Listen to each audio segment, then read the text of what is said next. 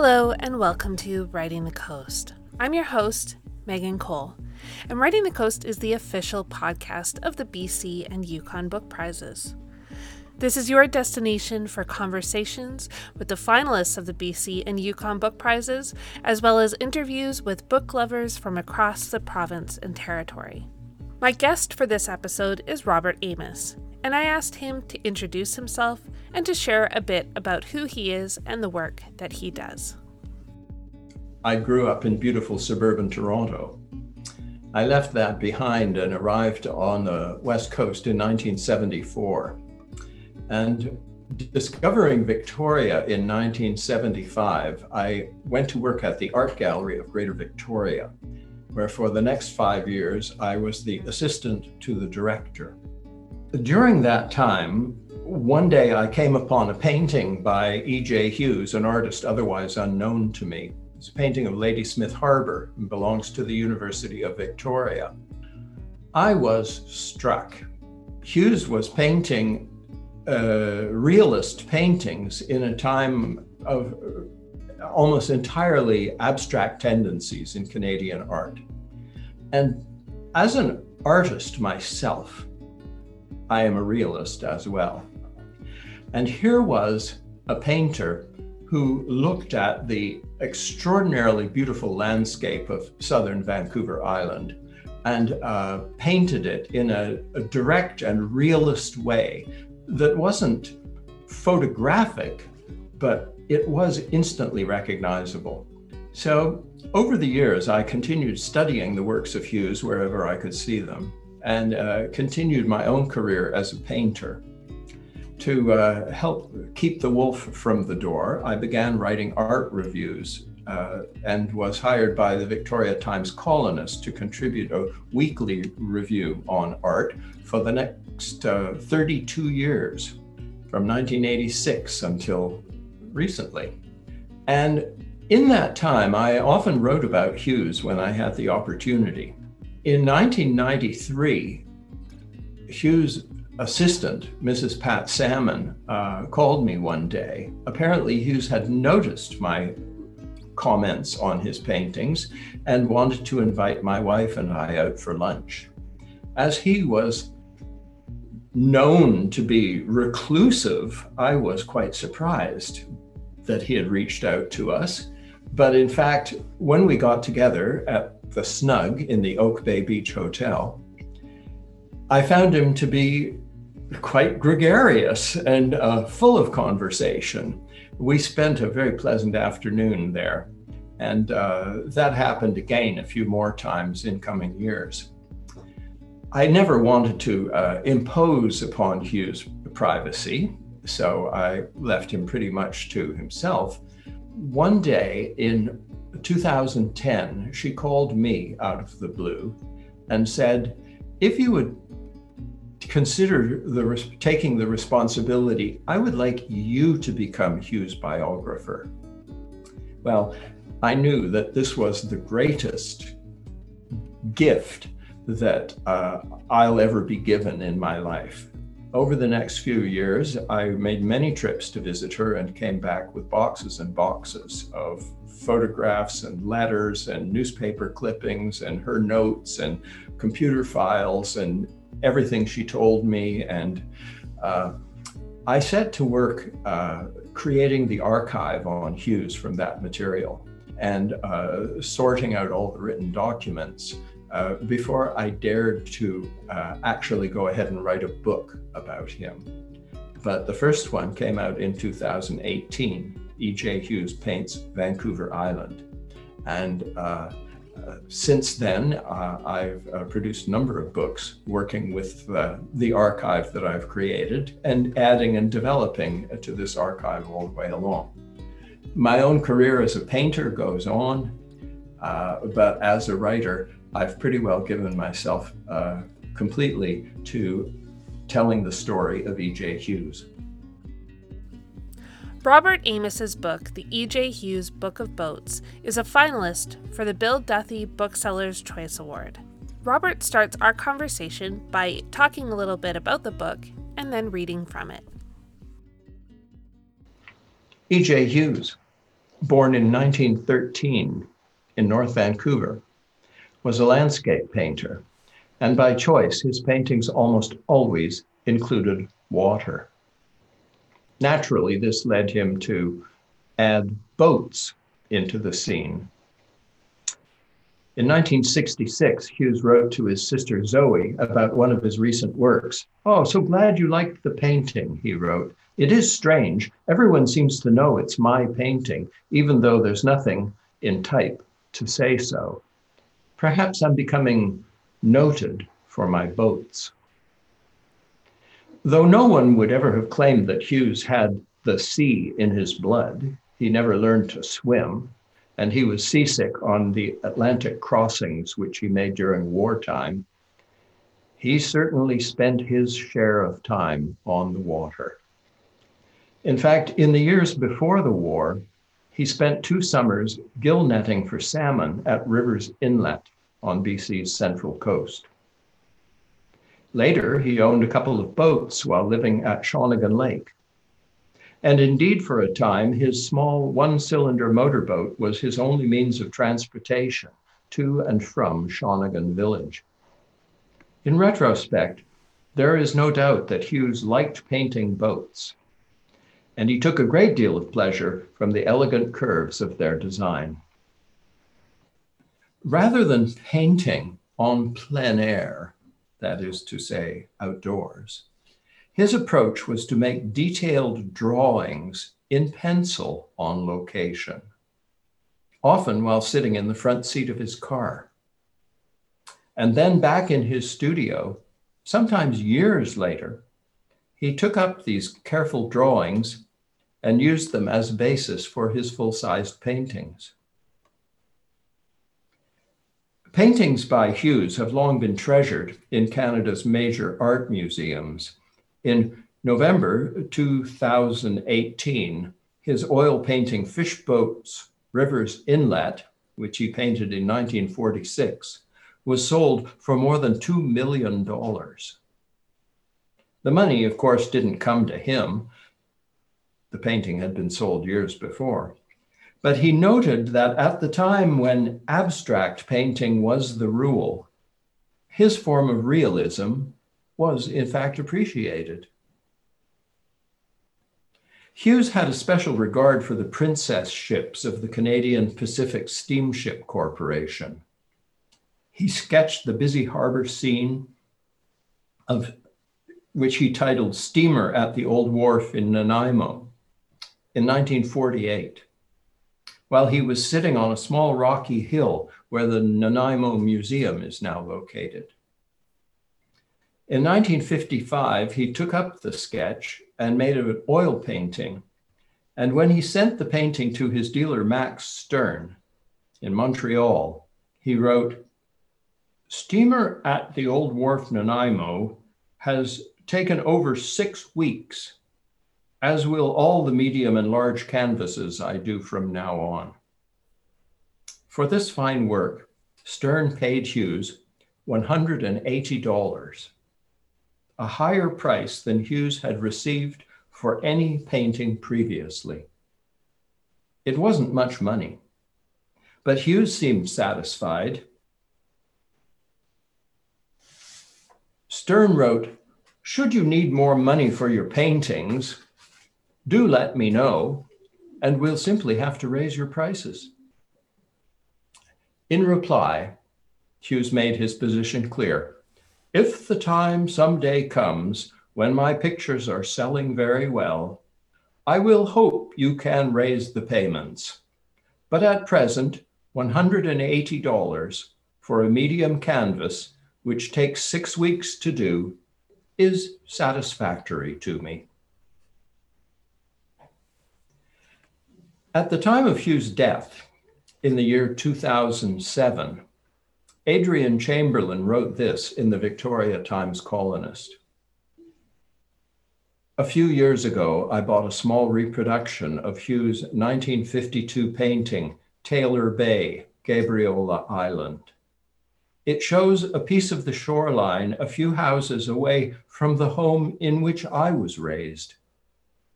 A small fishing boat in the bay is unnaturally white, as though illuminated by a Klieg light. For me, the soul of the painting is my familiar home shoreline. Twisted arbutuses and hollowed sandstone formations are painted in a curious, naive style reminiscent of Henri Rousseau. Hugh's color choices, burnt oranges, yellows, browns, rusts, are supernaturally vivid.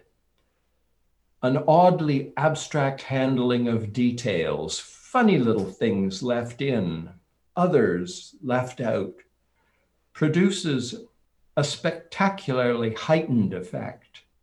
The impression is not reality. Instead, Taylor Bay is recalled as a powerful dream. From the day they met in 1951 until Stern's death in 1986, Max Stern bought every painting Hughes created, and his Dominion Gallery in Montreal continued to buy them all until that gallery closed in the year 2000.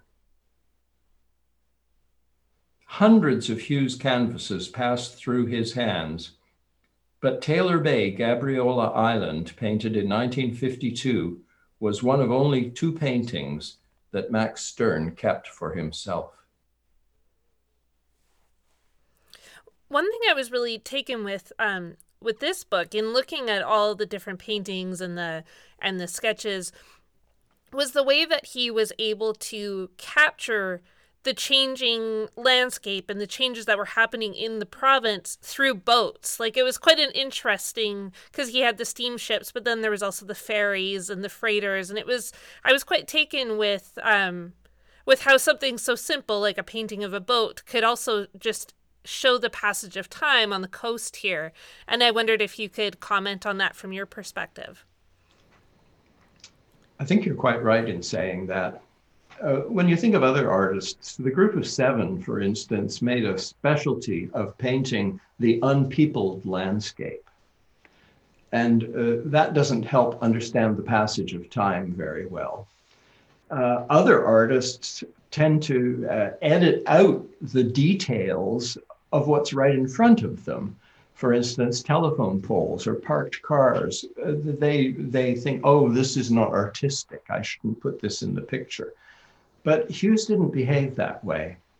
Right from the start, it seemed he was dedicated to drawing and painting what was directly in front of him. Of course, he edited and arranged things, but he didn't do it for sociological purposes. And he lived a long life. And if you just concentrate on the scene directly in front of you over the course of a long lifetime, things inevitably change. I hadn't thought of that when I set out to put together the E.J. Hughes Book of Boats. But as I sorted out the pictures into categories, for instance, there are pictures of fishing boats and pictures of boats involved in logging and pictures of transportation situations, that is the Princess pocket cruise ships and the BC ferries. And then there's the pleasure craft. Each of these sections is actually a description of the, I think you'd have to call it the industrial base of life here on the coast. And in the times we've lived through, this industrial base has changed dramatically. For instance, those log booms and little tugboats and harbors filled with floating timber, you just don't see that anymore. And the one-man fish boats, the guy with the Cowichan sweater bailing out the bilge, that's not how fishing is done anymore. And certainly the change from the Princess ships, which he felt were classically and wonderfully beautiful, to the BC ferries, which had absolutely nothing for aesthetics involved with them. It's all there. And yet The basic feature of Hughes' work as an artist is he always gave everything his full loving attention, whether it be as beautiful as an arbutus tree or as completely banal as the pilings at the end of the wharf. He always focused on it with what I kind of think of as the sort of one-pointed consciousness of a Zen master. It was interesting too, like you in the part you read from, you spoke to his challenges with being on water, that he was seasick and these types of things, but it seems like he was quite taken with the life of boats and being on the water. Where do you think that came from in him? I think a lot of people who would paint the boats on the coast would come at it from a maritime background, that they'd know all the proper terminology and have spent endless summers as a deckhand and so on and so forth. But that was never his experience. He was a passenger on one of the princess ships early in his career, but he didn't enjoy the experience. It wasn't suitable for painting because he was on the ship, not looking at it. But on the other hand, I'm sure every one of us who lives here on the island is continually drawn to the shoreline. You know, the view of the ocean at the end of the street, or the beach, or the water access, or Fisherman's Wharf, whatever it is, we want to go down and stand on the shoreline. That's where he was. And he made his tours every 3 or 4 years out to make drawings to use as sources for his paintings. And he was always on the lookout up and down the shorelines for good places where he could drive to and even park his car and sit in the front seat and have a good view and draw in those comfortable circumstances. So that's the kind of relationship he had with the waterfront, rather than being a old salt. Yeah. It seemed like there were spots that really drew him in, like you wrote about Crofton in the book and how that community and that shoreline in particular held a special place for him. What was it about these spots like Crofton and Shawnigan Lake? And there was a draw to specific places, it seemed. Yeah. Well, Shawnigan Lake was the place where he and his wife Fern moved to and lived from 1951 until 1972. And that's a very special place. That's lakes and summer cottages. And from that location and from his subsequent home in Duncan, he was just minutes away from the shoreline. His scope of activity, as is abundantly seen in my book, E.J. Hughes Paints Vancouver Island, his scope of activity begins with the Malahat Drive, down close to Victoria, and then moves up through Cowichan Bay, which he had a particular attraction for. That's very easy to get to from Duncan. And just north of Cowichan Bay is the town of Crofton, again, which is just moments away. So naturally, he came to these places because they were close at hand. But when he got there, he found particular attractions for both of them. It came as a real surprise to me to find that Hughes had painted more pictures of Crofton than any other place. Now, when I thought of that, I realized I'd never been to Crofton. I mean, as you're driving up the Island Highway, there's not much luring you to turn right and go to Crofton. In the first place, it's a scene of a huge pulp mill, which often left the air in his time quite redolent of the smells of pulp mills, which I don't find very attractive. Also, I asked Pat Salmon about this, why Crofton? And she said to me that the sand on the shoreline around Crofton is almost black. In fact, according to her, it was maybe a kind of industrial waste. It was not the the natural shoreline. And she said to me, it's a little bit harsh underfoot. So it's not a place where you want to take your children for them to frolic on the shoreline. It's just not, it doesn't feel good that way. But that meant that there weren't very many people there, especially children, who would interrupt him and come and ask him questions and get in his way. He would be pretty well left alone at Crofton. From a painterly point of view, that dark sand makes a beautiful foil for all the things he loved to paint on the shoreline, the driftwood, for instance, and pebbles and shells. They stand out very beautifully against that. He also had a passion for painting the industrial realities. He didn't mind painting a pulp mill or freighters or ferry boats coming and going. It was all interesting to him. You mentioned that largely his story hasn't been written until you started putting it on paper. Why do you think people hadn't taken an interest in E.J. Hughes much in the past? Well, they were interested in it, but they didn't really have access to it. The first thing that struck me, which is, I think, what I wrote about years ago in the newspaper and what Hughes noted, was that in 1951, Max Stern came from Montreal one day and discovered Hughes at Shawnigan Lake. And that afternoon, he wrote out a contract by which he bought all the paintings Hughes had and contracted to buy all the paintings he would produce in the future. And so all of Hughes' output went to Montreal, and Stern sold it to the highest possible collections, museums, collectors in the country.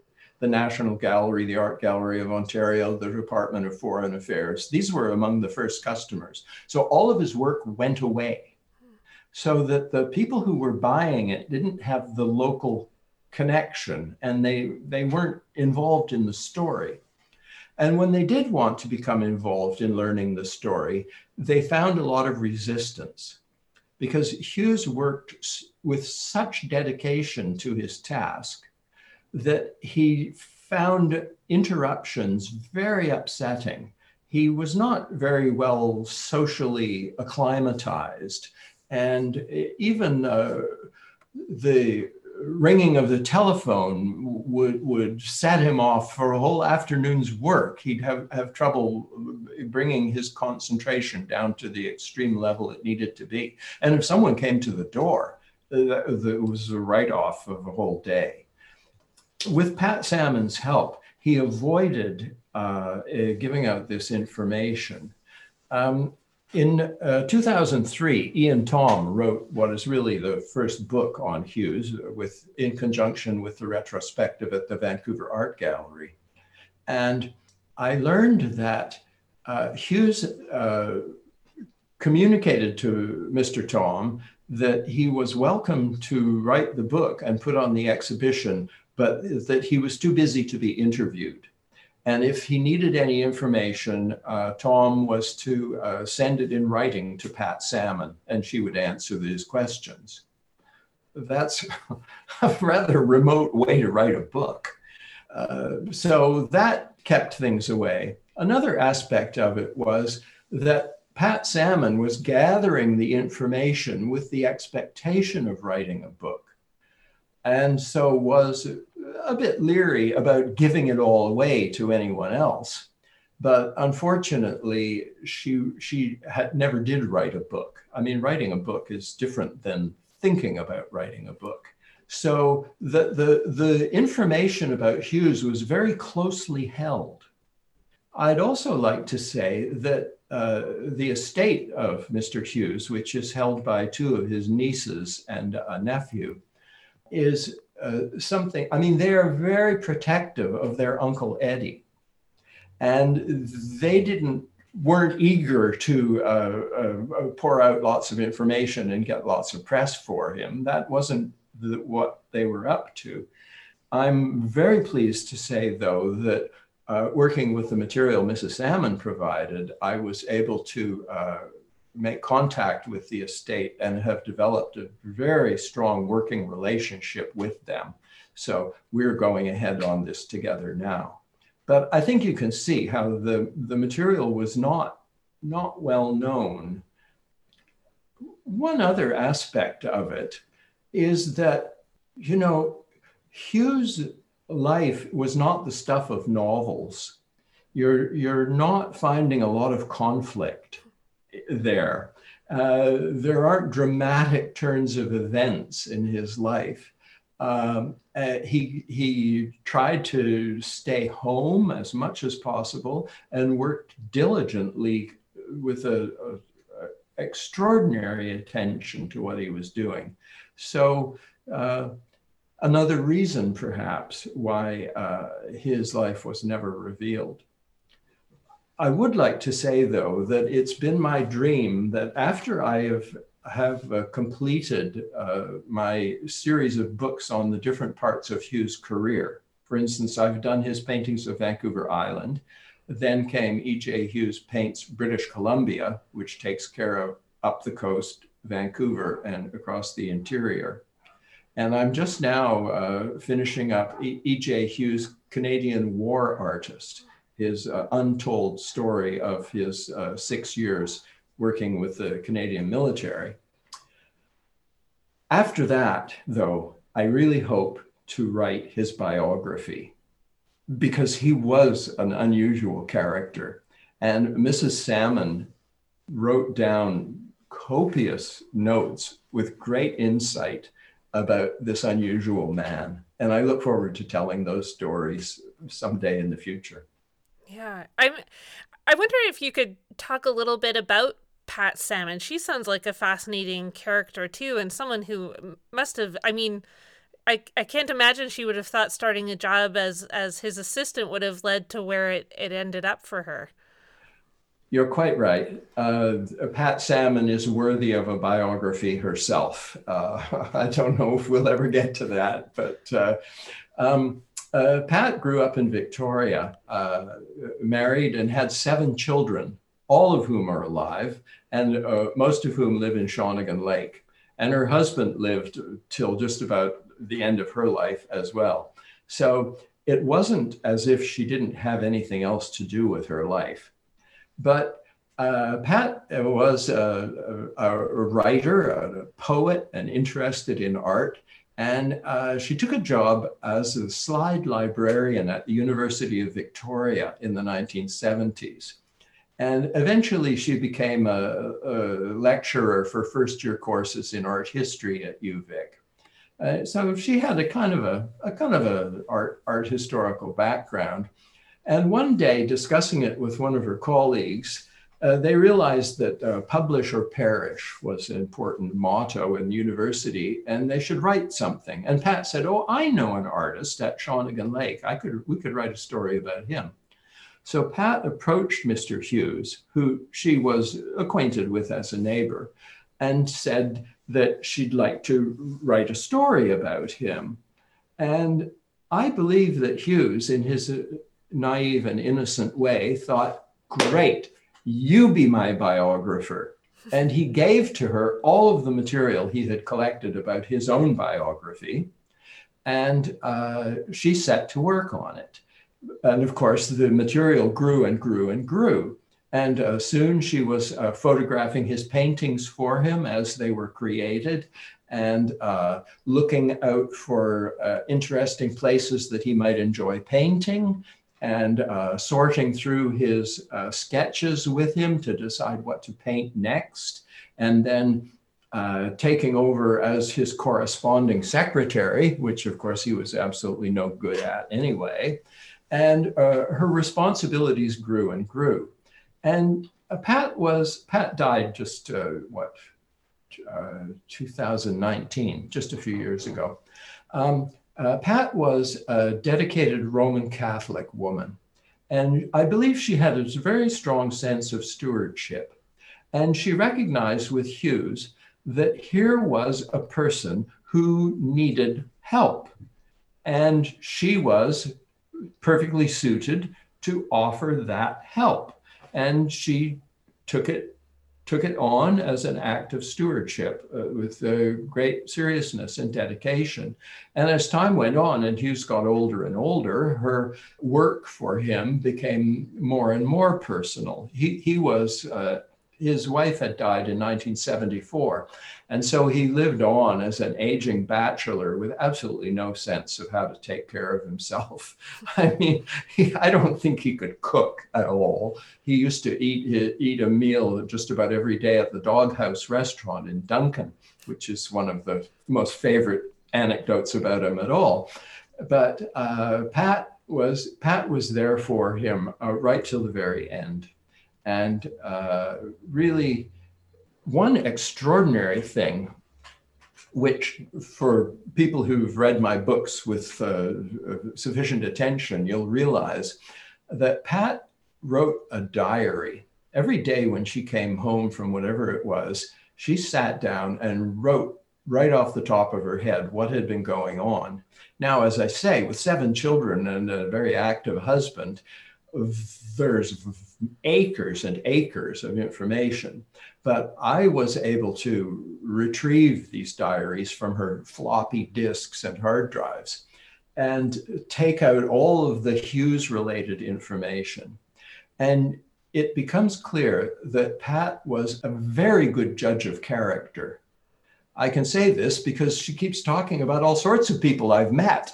And you think, oh, yeah, that's right, isn't it? A very good judge of character, also a good writer, but a very succinct writer. Because she had so much to get through every day, she just nailed it. She just, in just a few words, she'd say exactly what it was. She had a very good ear for dialogue and vernacular, and she'd give you just what the person said, and you can hear their voice coming through it. So there are many thousands and thousands of words of her up close experiences of all kinds of things with Hughes brought through her own words. So I'm eternally grateful to her for doing this. And all of the work I'm doing is built on the foundation of what Pat created. Yeah. What's it like for you to look back at, that first lunch that you and your wife, Sarah, went on to, and looking at where that lunch kind of led you to? What's it like to look back on that? Well, I must say, when I came back from it, I sat down and wrote a transcription of as much as I could remember of everything that was said during the course of that. It was very important to me. Of course, I was quite taken by Mr. Hughes and felt a sense of the historical importance of that first meeting with him. I had no idea where it would lead me, but as a natural born archivist, I just kind of collect things as I go along and make bigger and bigger piles of them. But I've had the feeling, looking back on things, that Hughes understood that I was the right person to deal with the legacy he was leaving behind. That as an artist myself, of a realist sort, he knew that I would understand what it was he was doing. I mean, believe me, I've read an awful lot of art writing by people who are not artists, and they sure can get it wrong. I mean, what is important? Well, painting and drawing is an activity on its own. And he was well aware of my paintings and wrote about them in a very complimentary way. So I think he appreciated that.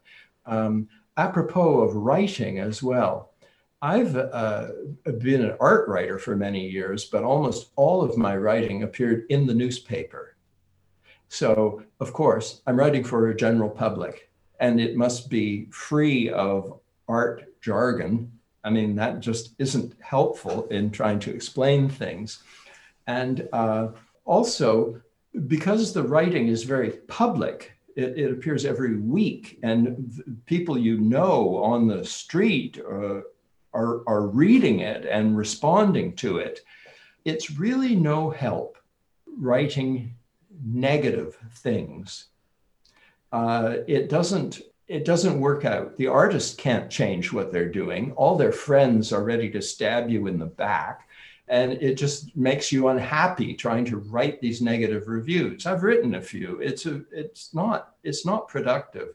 So part way into my career as the art writer, I stopped writing all negative reviews. If I was feeling negative about the subject, I should change subjects and find something I actually could support and encourage and use my platform in the newspaper to bring attention to something good. And I'm sure that Hughes noticed this as well, that here was a writer who was straightforward in what he was saying and always accentuated the positive. Because I know this about Hughes. In his 93 years of living, he never said a negative thing about anybody. It was simply extraordinary. Sometimes it was maybe not a good tendency. He would end up saying what he knew people wanted to hear rather than what probably his own opinions were. But he would never say a bad word about anybody. So I have a feeling that Hughes noticed these things, and it may have been a subject of either conversation or just common knowledge between he and Pat, that I was a writer who they could trust. And so when the task came to hand his life story and her life's work over to somebody, well, they gave it to me. Thanks so much to Robert for being on Writing the Coast. And thanks to you for listening and subscribing to Writing the Coast. If you would like to learn more about the BC and Yukon Book Prizes, be sure to visit our website, bcyukonbookprizes.com. On our website, you'll find all the information about the shortlisted authors, as well as details about our upcoming events, like our Storied series. Next time on Writing the Coast, you'll hear my conversation with Claudia Cornwall, whose book, British Columbia in Flames, Stories from a Blazing Summer, is a finalist for the 2021 Roderick Haig Brown Regional Prize. Thanks for listening to Writing the Coast.